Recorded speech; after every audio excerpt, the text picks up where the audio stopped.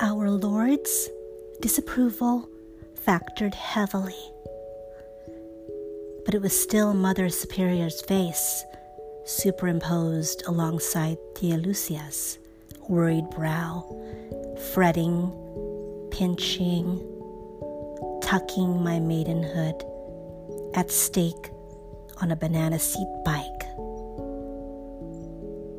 All this ran before my eyes, before your concentrating, nervous visage, sweat like fascinating beads suspended above mine, staring hard. To maintain my composure, thinking about everything, anything else, to diffuse my fear, to dilute my embarrassment and inept caresses, as you spear, miss, and bullseye. A moment's pinpoint pain, a cherry deconstructed, a culmination or genesis to a lifetime worth of Catholic schoolgirl guilt.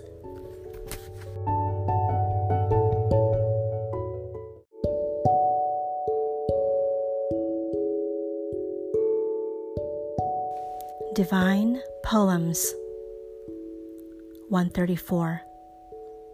Jose Garcia Villa.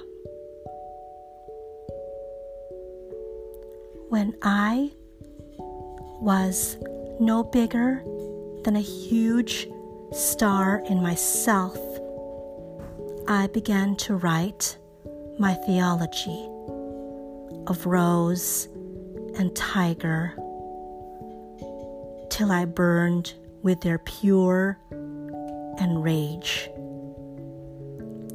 Then was I wrathful and most gentle, most dark and yet most lit.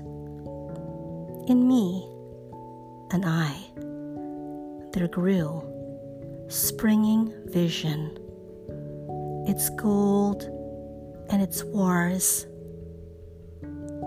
Then I knew the Lord was not my creator,